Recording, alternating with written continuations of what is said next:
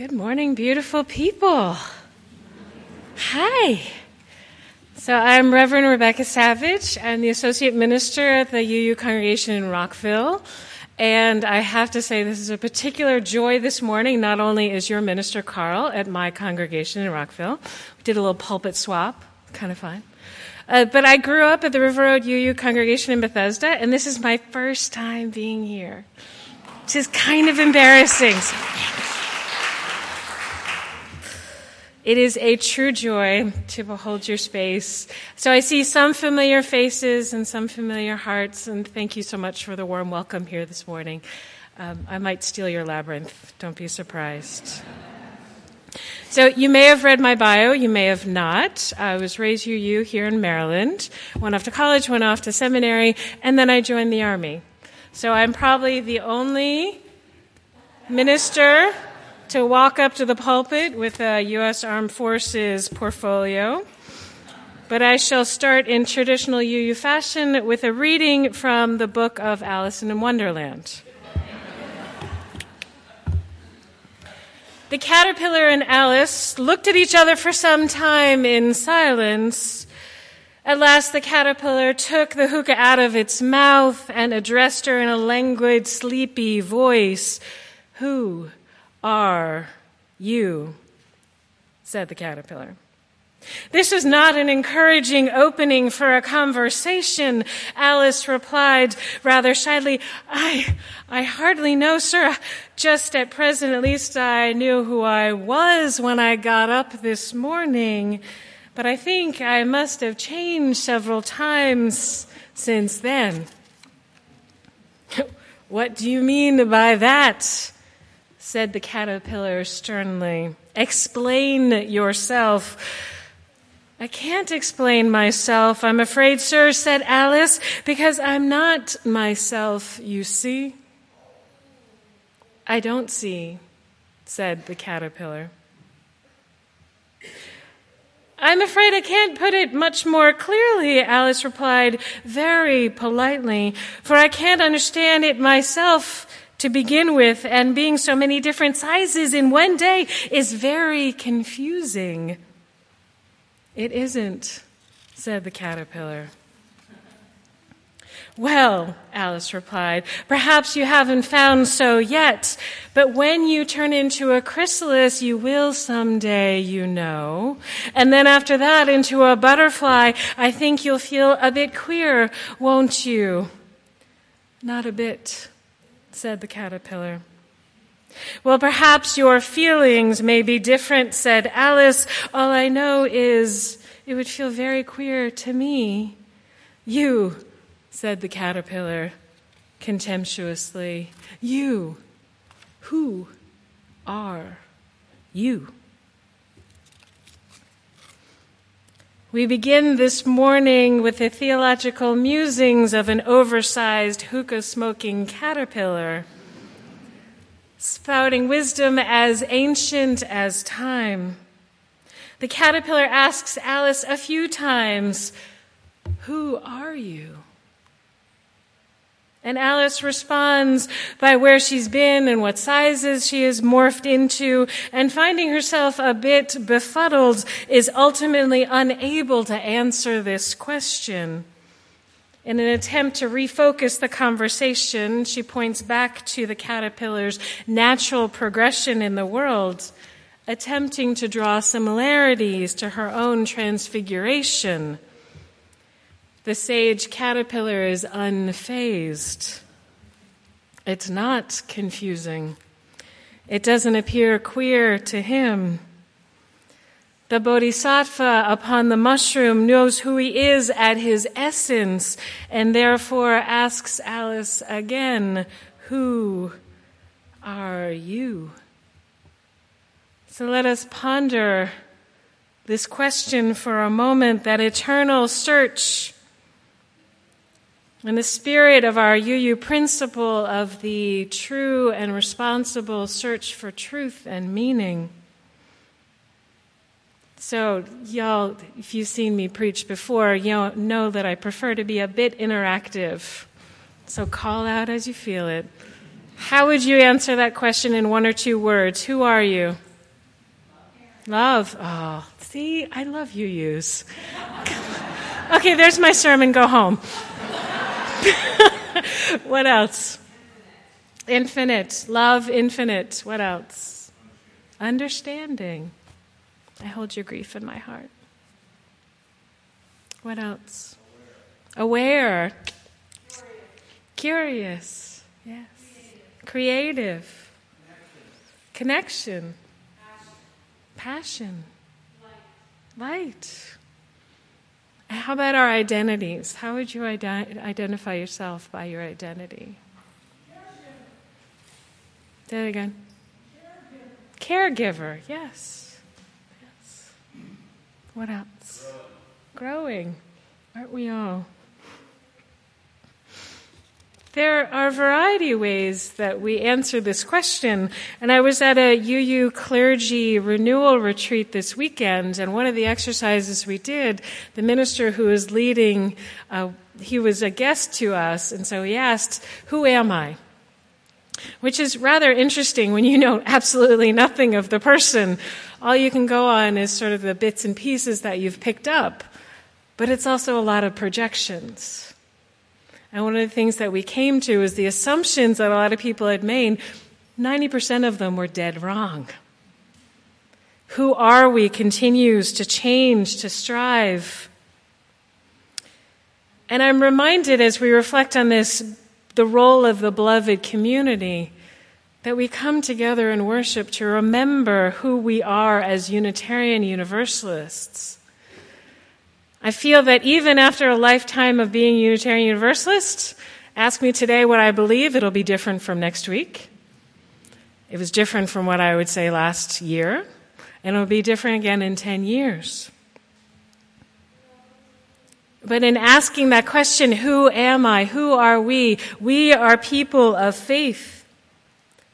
A progressive faith that strives to live out our shared principles in our daily lives as a covenanted people. A covenanted people means that not only are we connected by heart, but also by soul and intention. This morning you heard a reading by the Reverend Olympia Brown, who was the first woman to be ordained by the Universalists in, anyone want to guess? I won't drop a dime. I won't point fingers to any newly ordained folks. 1880, very close. Oh, so close. Do I hear 1878? Reverend Olympia Brown was ordained in 1863. 1863. She was a contemporary of Susan B. Anthony, and who also similarly devoted tremendous efforts towards women's rights to vote in 1920 with the ratification of the 19th Amendment, and became part of the first women who were able to vote. Faced with discrimination and challenges all her life, Reverend Brown still emphasized the aspirational nature of universalism, of stand by this faith, work for it, and sacrifice for it. So we return to this question, who are you? Olympia Brown knew who she was despite being told, you shouldn't go to seminary. You shouldn't pursue academia because you wouldn't understand. She fought to be educated. Despite being told that women weren't called to the ministry, I didn't get that memo. She asserted her calling into our movement. Despite decades of women not having the right to vote, she used her oratory gifts to inspire women and allies to agitate for change. Olympia Brown knew of her vocation. Her faith pervaded every step in her journey. Now stay with me for a moment when I read some of her writing, because she is a brilliant thinker. She wisely penned, "Fortuitous circumstances constitute the souls that shape the majority of human lives. And the hasty impress of an accident is too often regarded as the relentless decree of an all-ordaining fate. Did you get that, beloveds? What is Reverend Olympia Brown saying here? She's saying that too often we take as what may be our given circumstances in our lives as an unquestioned fate, when we are often called to something greater, something bolder, something new, beyond our wildest or even the wildest dreams of those around us. So who are you? This question is vitally important now, not only in a world as we commit ourselves to serving in the cause of justice and social transformation, offering sanctuary to those who would seek safe harbor in our midst, perpetuating resistance as a spiritual discipline, as our hearts break again and again, as we dare to watch the news and to read the newspaper with an open heart. This question is vitally important now. Who are we? As we consider who do we belong to and whose are ours to call into our beloved community. Ultimately, this is a political reality of what's happening outside of our congregations, but also an internal reality in the depths of our being, inwardly and outwardly. So we're not quite an evangelizing people, right? Anyone grow up in a Christian tradition? That was kind of a big deal from what I understand.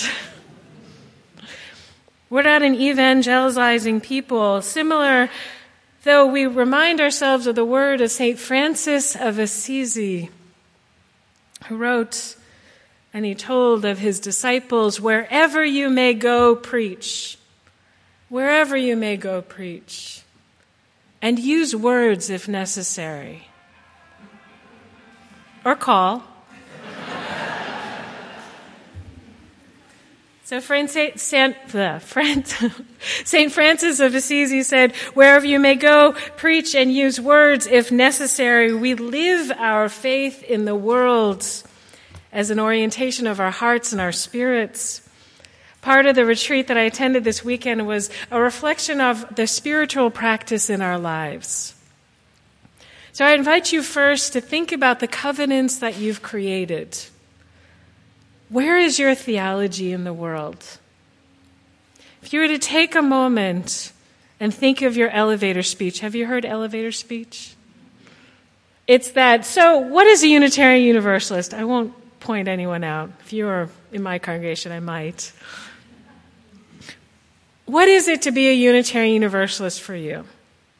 So what is that elevator speech, and what are your spiritual practices that support that vision and way of being in the world? And that is going to look, I say, if you ask 10 UUs what their spiritual life looks like, you'll get 100 different answers. That's why we come together and worship. But it's how we treat each other that is part of that spiritual discipline of living out our call in the world. How we treat our neighbors, our beloveds, our co-workers, how we drive in traffic, how we respond to hardships. So as I mentioned, after my ordination in 2003 as a Unitarian Universalist minister, I joined the Army as an Army chaplain. And as a military chaplain, first 12 years of my ordination were served on mostly active duty. Only 3% of the chaplains are female.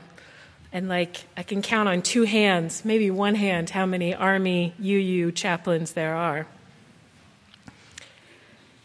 So when we make friendships and build collegial relationships, it's often across denominational or religious and faith traditions.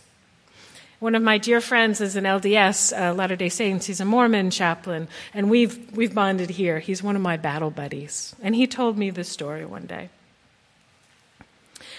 So when my chaplain friend was downrange in Afghanistan with a group of Marines, it was an austere combat environment. I may rock heels most of the time because I'm used to combat boots. So austere combat environment means no running water, food comes in a bag, you sleep in tents, dirt, filth, dust. We say funk is everywhere. Long hours and nonstop work, probably about 22 hours a day. And oh yeah, people are shooting at you and trying to blow you up. So my colleague decided on a lark to bring a pair of clippers so he could at least keep his hair neat. They're those little small luxuries that we enjoy in the fields. And he started doing haircuts for fellow Marines. It was at first only an hour a week. Everyone knew that he had clippers because he had a nice haircut. And then anyone else who had a nice haircut said, "Hey, where'd you get a haircut? Go see the chaplain." And then the next month, it was twice a week. And the next month, it grew and grew, this haircut ministry, so to speak. And my chaplain friend, after a particularly long week, he dragged himself beyond tired, drained of all energy to cut hair yet again. And a young Marine came in to his tent and sat down, stinking to high heaven, dirtier than all get out. Nathan, my chaplain colleague friend, looked at him and remembered the simple gift that he was about to offer. And he felt better. As a chaplain, he could just take a moment, lay a hand on a weary shoulder, and say, "Hey, how are you doing today?" A moment of kindness, a moment of compassion to talk to him, this young Marine, about his life. Did you call home? Have you gotten any mail? Did you get a care package yet? Part of a chaplain's responsibility is to remind our service members of their humanity. The fact that they have a family, they have those who love them, and they are cared for. But what transformed in this moment for him, this chaplain, as he told me this story with tears in his eyes, is that when he grabbed the clippers, he put oil on the blades. And in some religious traditions, there's a tradition of spiritual practice of anointing a head with oil. So the chaplain put the oil on the blades to cut this Marine's hair because it was so greasy and dirty. But in this chaplain's tradition, it was also a moment of blessing, a moment to put prayers in his hands and touch this Marine. And the chaplain reconnected with who he was in that moment, a humble servant, a humble, faithful servant, a person of great faith, embodying the holy and the sacred in his daily life. By the end of that story, the chaplain and I both were in tears. And it reminded me, as a way of being in the world is to embody our faith, stand by this faith, work for it and sacrifice for it, also means to shine the light of what this faith means in the world. So who are you, my dear beloveds? Does the legacy of our brave forefathers and foremothers like Olympia Brown touch your heart? Or the compassion of a chaplain downrange? Or are you like Alice? Are you like Alice, trying to find your place in this strange world that sometimes feels upside down? Or are you the caterpillar, wise and content, smoking hookah and offering mischief and advice along the way? Or in true UU fashion, are you somewhere all in between?